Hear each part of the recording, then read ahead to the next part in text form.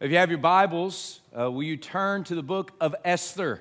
For several weeks now at First Norfolk on Kempsville and First Norfolk on Volvo. And let's welcome First Norfolk on Volvo to the live stream. We're excited. Come on, let's take it. Okay, good. As we started several weeks ago, stories of the Old Testament, as we began this journey of looking at the promise of God through the pages of the Old Testament. We began in Genesis, and today is our last story in the Old Testament, which we're looking. It's the story of Esther.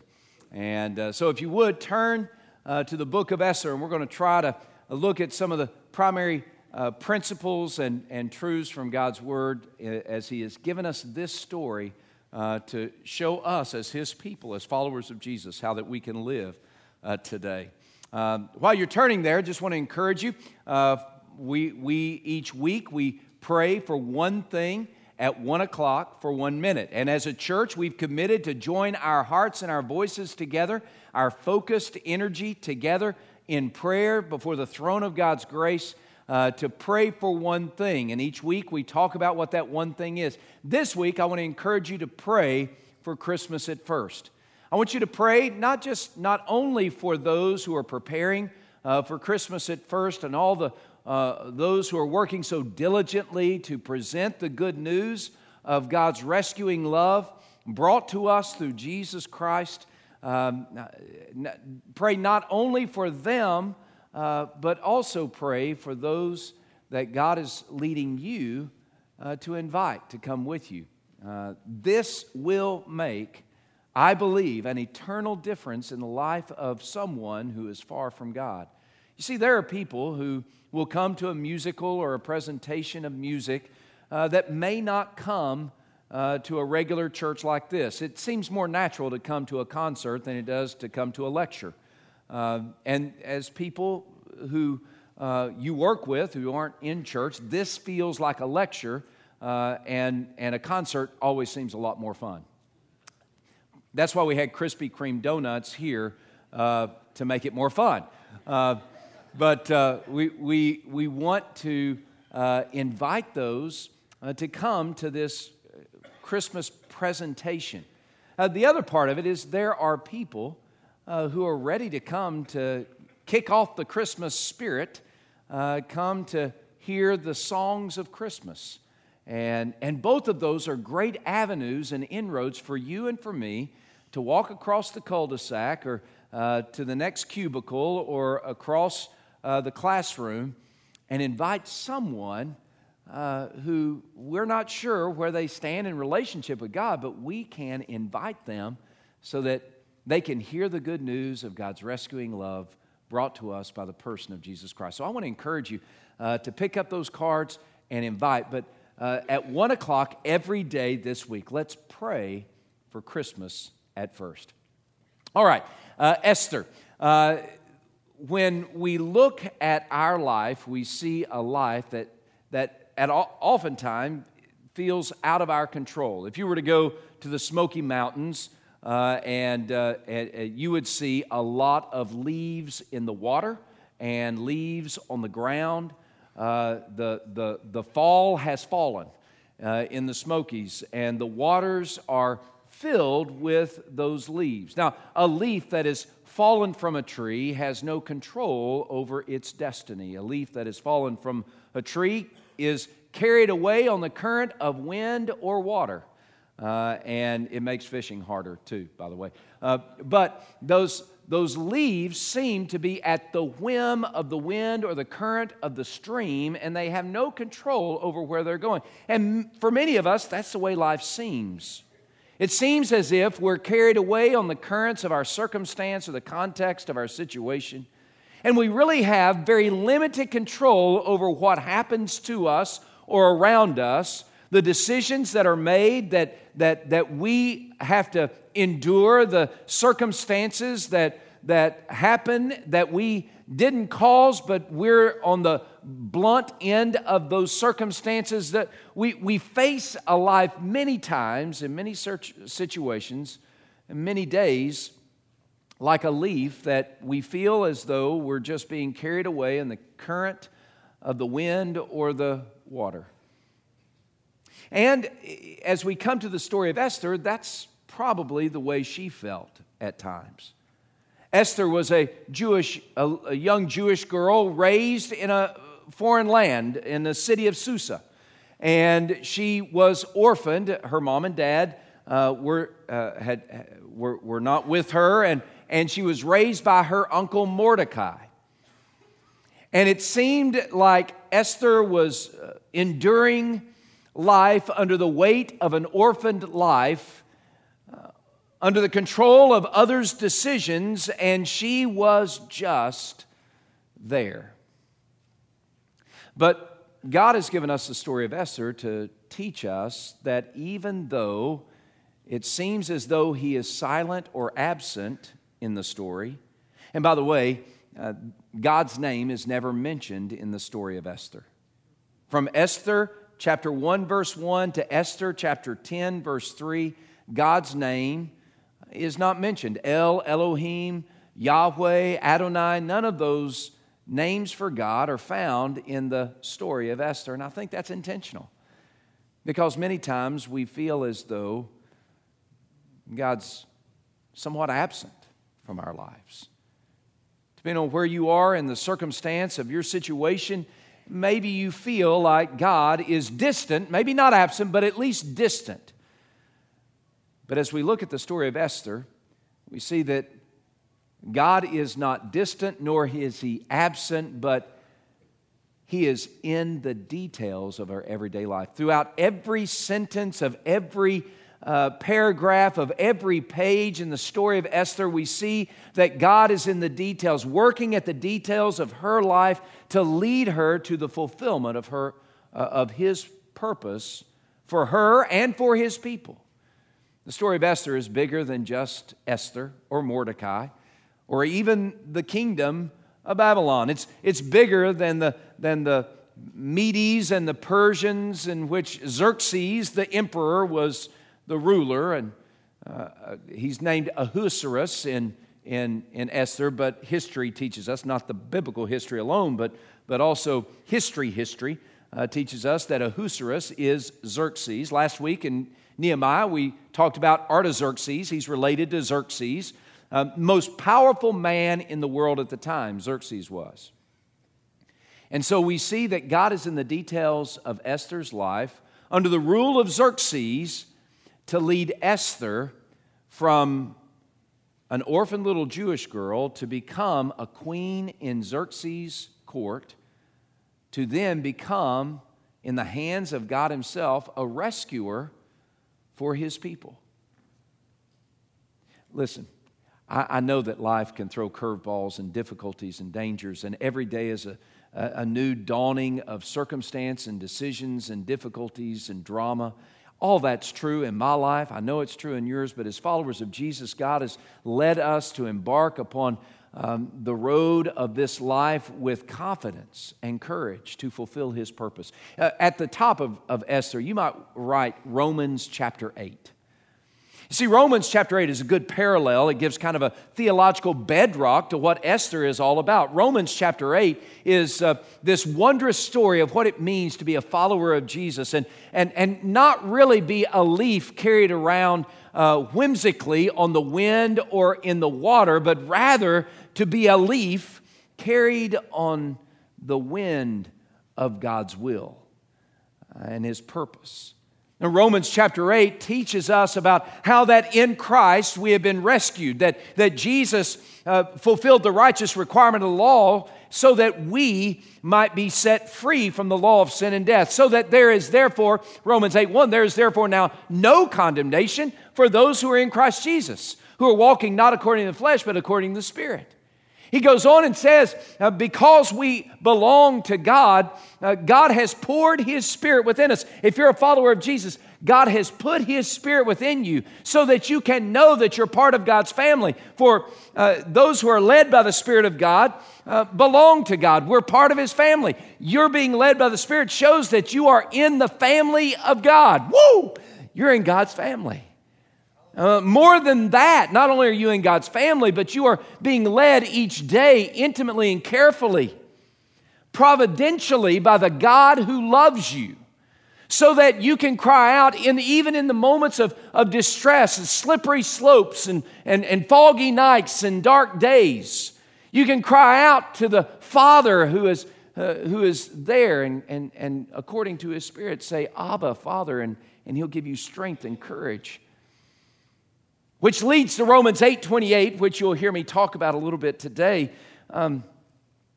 Or we believe with absolute confidence that God is working all things together. All things, not just some things, but everything. God is working all things together for the good of those who love Him, to those who are the called according to His purpose. And it's that purpose thing that I want us to see. You see, the good comes to those who love God, who are pursuing His purpose. And that's what we see in Esther. Esther, in many ways, was like that leaf floating on the wind of her circumstance. God orchestrated her life in such a way that He would lead her to fulfill His purpose if she was faithful to Him. In the same way, look, God is in the details of your life. Right here, right now, good times, bad times, happy times, sad times. In the dark, in the night, in the day, in the light, whatever it is that you're facing, if you belong to God, He is in the details of your life, leading you for your good to fulfill His purpose. So let's see how that we can navigate. Look, when it comes down to it, you're facing daily decisions and difficulties that you don't know what to do with. I am too. Just this week, Edie and I were talking about something we don't know what to do about. We don't know how to fix it. We don't know how to change it. We don't know what to do. It's like, in many ways, we would feel like a leaf carried by the wind of this circumstance or floating in the water in the current of this circumstance, except we believe that God is in control. And that's where we need to begin. You see, the way we navigate through dark days and foggy nights and slippery slopes is when we begin with this belief: God is in control. And that's a good thing. That God is in control. Now, this is the season of football. Everybody's watching football. You're watching the Cowboys beat the Redskins on Thanksgiving. That was great, right? I mean, we all celebrate that, don't we? That was a praise the Lord. Hallelujah. Amen. First Norfolk and Kinsfield, First Norfolk and Volvo. Can we say, amen, the Cowboys beat the Washington Redskins? Hallelujah. All those who are voting nay, be rebuked. Anyway, this is the season of football, and we watch football. You watch games yesterday, and I'm always amazed at how fans and players and administration look to the coach, as if the coach were an all-knowing figure who understood everything that was going to play out on the field before it happened. Can I tell you, as good as Nick Saban is and as good as Urban Meyer may be, both of those coaches have limited understanding about the things that will happen on the field of play. All they can do is respond and react to what they see from the sideline. Certainly they've studied and they've researched and they've watched hours upon hours of film and they've strategized from the research of the history that they have done. But when it comes to how life is played out on the field, an injury, a penalty, a mistake by a player, a mistake by a referee, a mistake by an assistant coach, all of those things come to play, and they can't predict not one thing. They are not in control of the game, no matter how much it may seem that they are.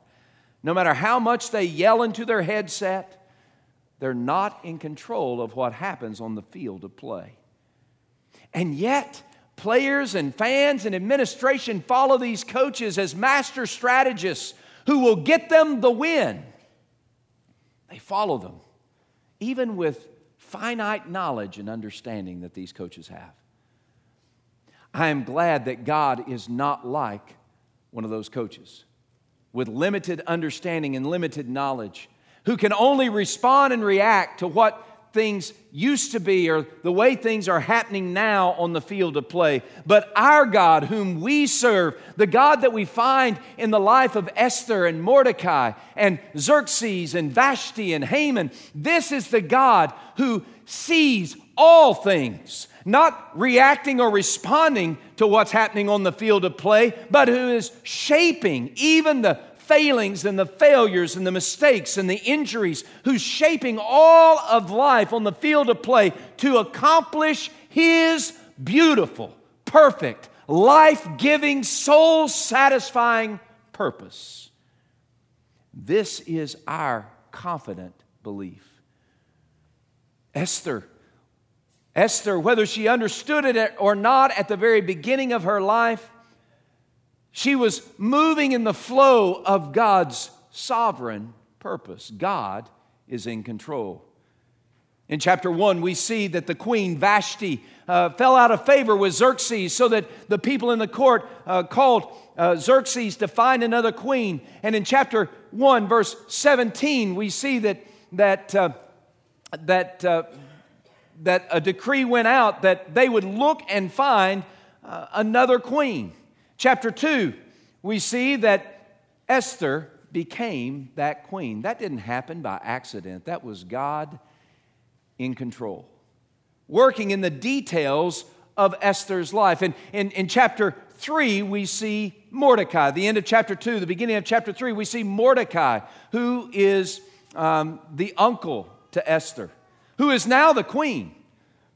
Mordecai intentionally prepared Esther and helped her and advised her and counseled her. But at the end of chapter 2, we see that God placed Mordecai at the city gate so that he would hear of a plot to overthrow Xerxes. He reports the plot through Esther to Xerxes, and the king is rescued. Again, that's not an accident. That's God shaping events in history and in time and so that it might accomplish His purpose. Mordecai, still at the city gates, when Haman, the guy second in charge of the kingdom, comes passing by. Everybody bowed to Haman except for Mordecai, but Mordecai would not bow. In order to guard God's honor and fame, he would not bend his knee to another, only to God Himself. Haman was enraged, and he committed to commit genocide, to literally kill all the Jewish people. Not just in Susa, but around the world. He committed to have a Holocaust in 5th century BC. But God prepared Mordecai and Esther, put them at just the right place at just the right time, so that God's purpose of rescue might be realized. You look in chapter 4, and again, beginning in verse 14, we find ourselves really at the hinge of the passage, the fulcrum of the story. You begin in verse 13. Mordecai comes to Esther and says, Haman is planning to kill every Jewish person. Up to this point, Esther had not revealed that she was a Jewish person, not even to Xerxes. But Mordecai knew that Haman's plot would eventually find Esther herself. So in verse 13, Mordecai told them to tell Esther, do not think in your heart that you will escape in the king's palace any more than all the other Jews. For if you remain completely silent at this time, relief and rescue will arise from the Jews from another place, but you and your father's house will perish. Now here's the sentence that most everyone who knows the book of Esther is familiar with. Yet who knows whether you have come to the kingdom for such a time as this? Who knows? Well, really what Mordecai was saying is God has purposed you to be here at this time for this purpose. For such a time as this. As followers of Jesus, y'all look this way. As followers of Jesus, can I tell you that this is your for such a time as this? As followers of Jesus Christ, this is your time to stand up, to believe that, yes, God is in control, and you will pursue God's purposes. You will bolster your belief that God has shaped the circumstances, whether it's a dark day, whether it's a foggy night, whether it's a slippery slope. You will say, God is in control, and He's planted me here for His purpose. Therefore, I will pursue it.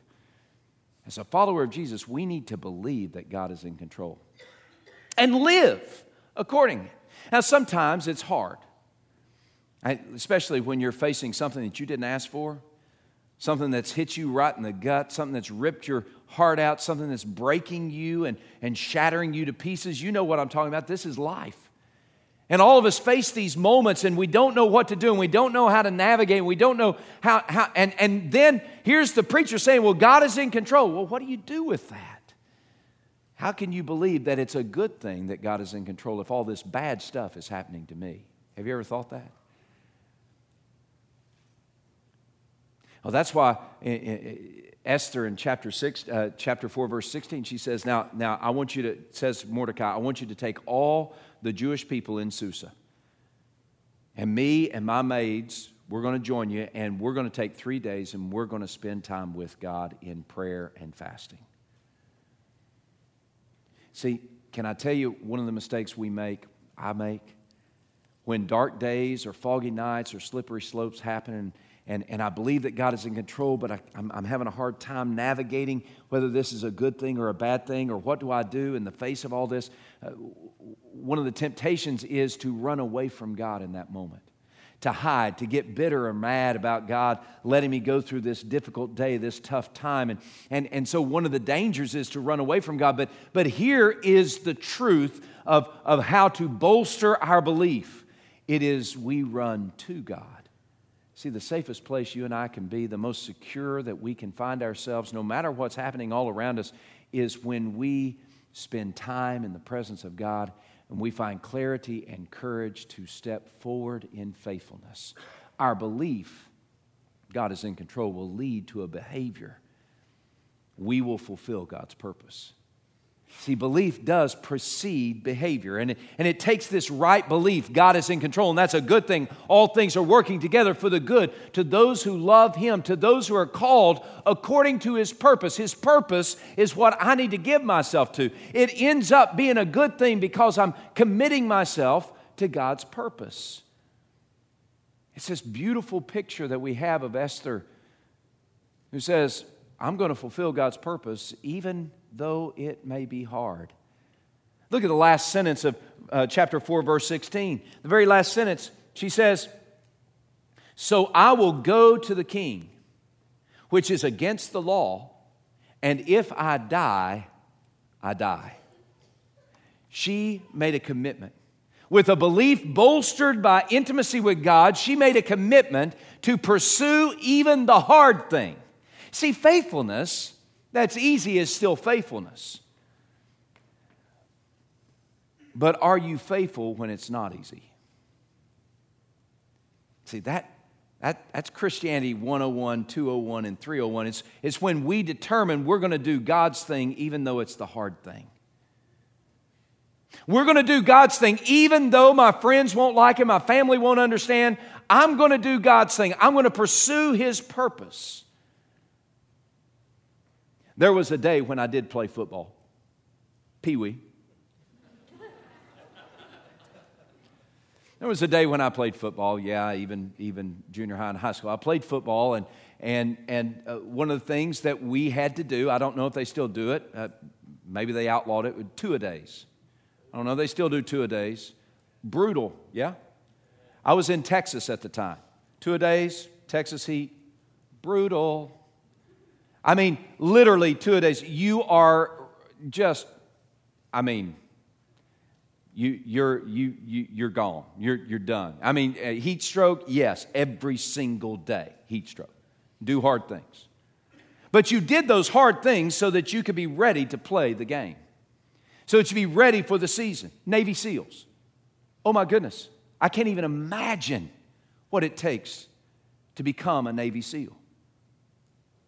just the difficulty, the challenge, the danger. You do the hard thing. Why? So that you can be ready to do God's thing, the right thing. That's what Esther is doing. She's committing herself to do the hard thing. The hard thing is, even if I die, I die. It's okay. I'm doing God's thing.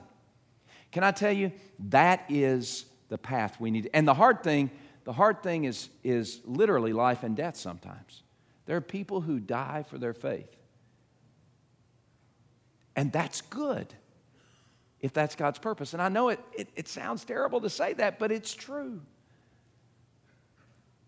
In Esther chapter 7, verses 1 through 4, we see Esther. She's called Haman and Xerxes together. She's throwing a banquet. And at this banquet, the decree to kill all the Jewish people has already gone out. And at this second banquet, this second party that she throws, Esther stands in front of Xerxes, again putting her neck on the chopping block, and she says, "These people that you have decreed to kill, I'm one of them." You see, doing the hard thing sometimes means that you stand up for God and you identify with God's people, even if it's dangerous. Here we are today, and can I humbly suggest that we are a people that need to identify as God's people? And we need to do it here.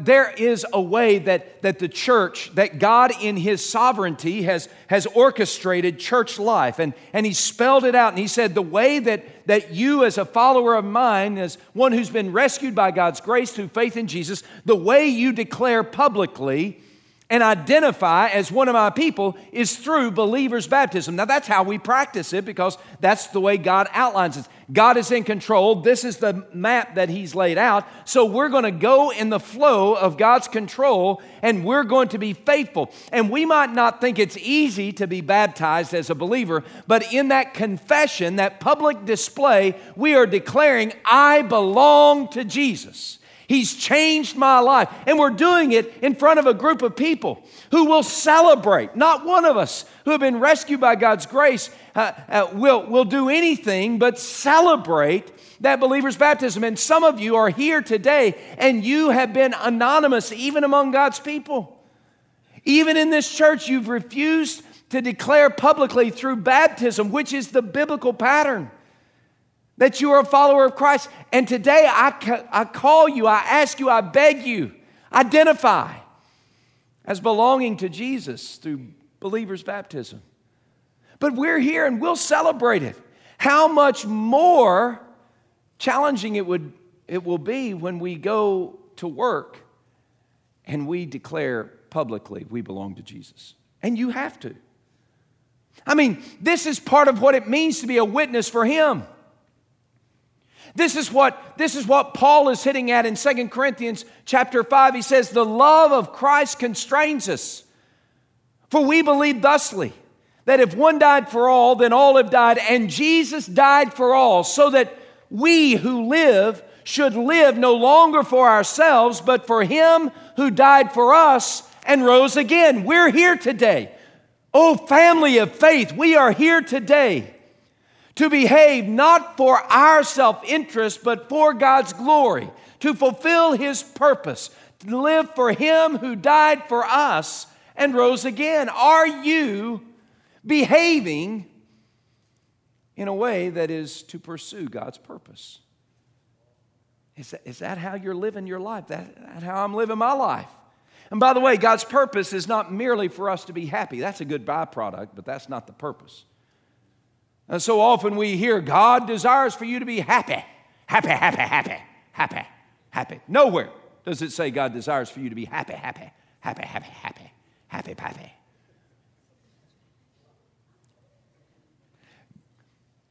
God, His purpose is the rescue of people from the cell of their sin and the lostness of their soul, so that they might be brought into His family. His purpose is bigger than my happiness or yours. But can I tell you, when I am moving in the flow of God's control and I'm pursuing His purpose, can I tell you, I'm most happy because I'm most satisfied. This is what we believe. We believe that God is in control and He is working good for those who love Him, who are moving along the line of His purpose. And when we are faithful to pursue His purpose, when our faithfulness meets His providence, then the result is His blessing. God, in His rescuing love, soaks our soul with joy.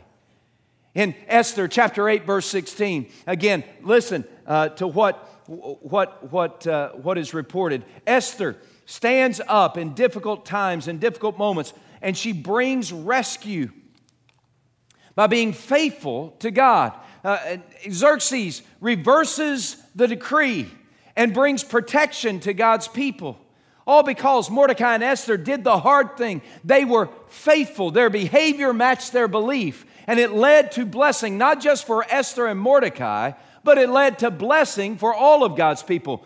Esther chapter 8, verse 16. The Jews had light and gladness, joy and honor.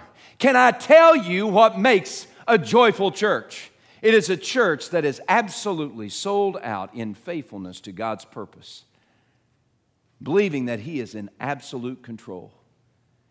Do you want to know what makes for a joyful family? It's a family that is dedicated to pursue God's purpose, so that that family then can be soaked in the rescuing love and the joy of a living God.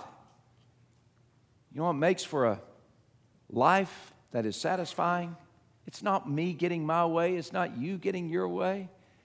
But it's us committing ourselves to move in the flow and in the current of God's will. For that is the person He blesses. Again, Psalm chapter 1, verse 1. Write it down. Memorize it. Blessed is the man who walks not in the counsel of the ungodly, nor stands in the path of sinners, nor sits in the seat of the scornful. But blessed is the man who delights in the law of the Lord.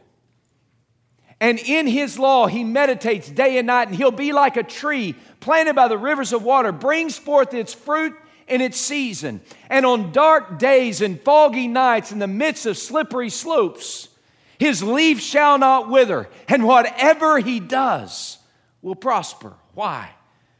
Because God blesses those who love Him and pursue His purpose. Joy and honor, light and gladness, because our faithfulness meets God's providence and God blesses. Today, my prayer for us is that we would move in the flow and in the current of God's control. I love fishing, and you know this about me. I love fish. I love watching fish in the water. I love seeing them move in the water. If you've ever watched a fish in the water, whether it's in salt or fresh water, now you look at those fish, you look at the underwater cameras, it's a beautiful thing as they glide and flow with strength and grace and dignity and power under the water. Their colors that they put out underwater are brilliant and majestic and beautiful. But once you pull a fish out of water, it loses all of its grace. Once you pull a fish out of water, the colors dim. There's no more grace in their movements, but rather a flippity, floppity, flop, flop, trying to escape their suffocation. As followers of Jesus, can I tell you that we are like a fish out of water when we are pursuing anything less than God's purpose? We are like a fish out of water when we are pursuing anything less than absolute faith in God's sovereign providential plan. Pursuing it faithfully, seeking to do even the hard thing to accomplish His purpose. When we pursue anything less than God's absolute control over our lives, then we are like a fish out of water. But when we believe that God is in control, so that we behave in a way that pursues His purpose, then we are blessed by the strength and the dignity and the grace and the courage like a fish in water. The beauty of life becomes a prominent theme of our daily circumstance. And even though we do face dark days and foggy nights and slippery slopes, life will be light and gladness, joy and honor, because we're living in the grip of God and His purpose. Would you bow your heads with me, please?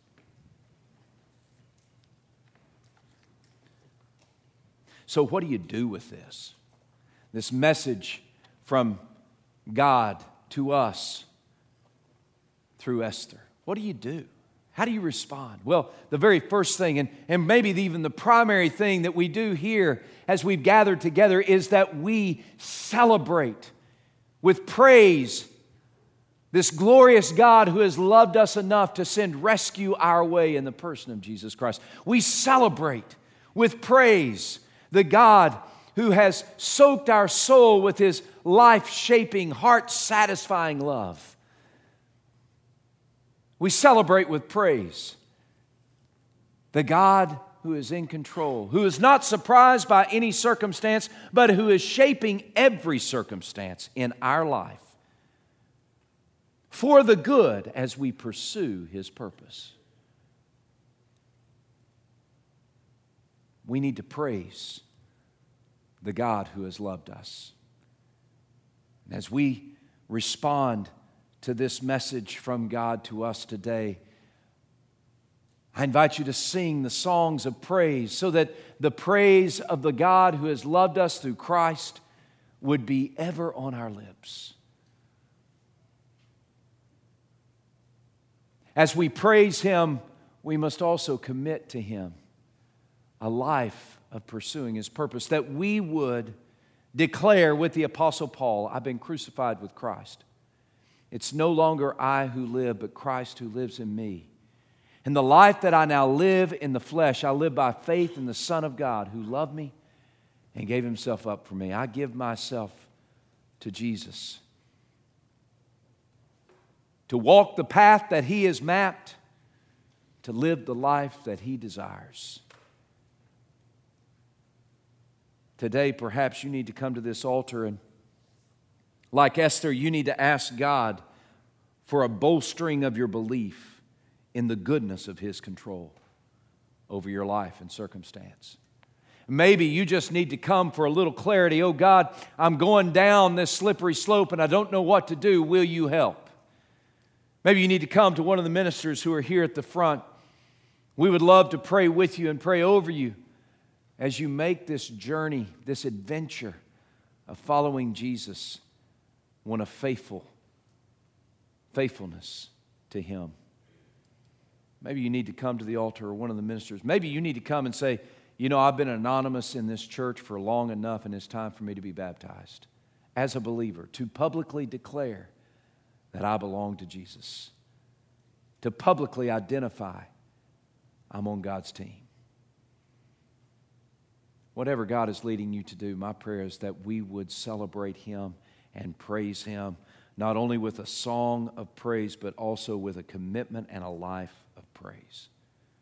So now, Father, may our hearts be nourished by Your presence as You speak to us, and may Your praise ever be on our lips.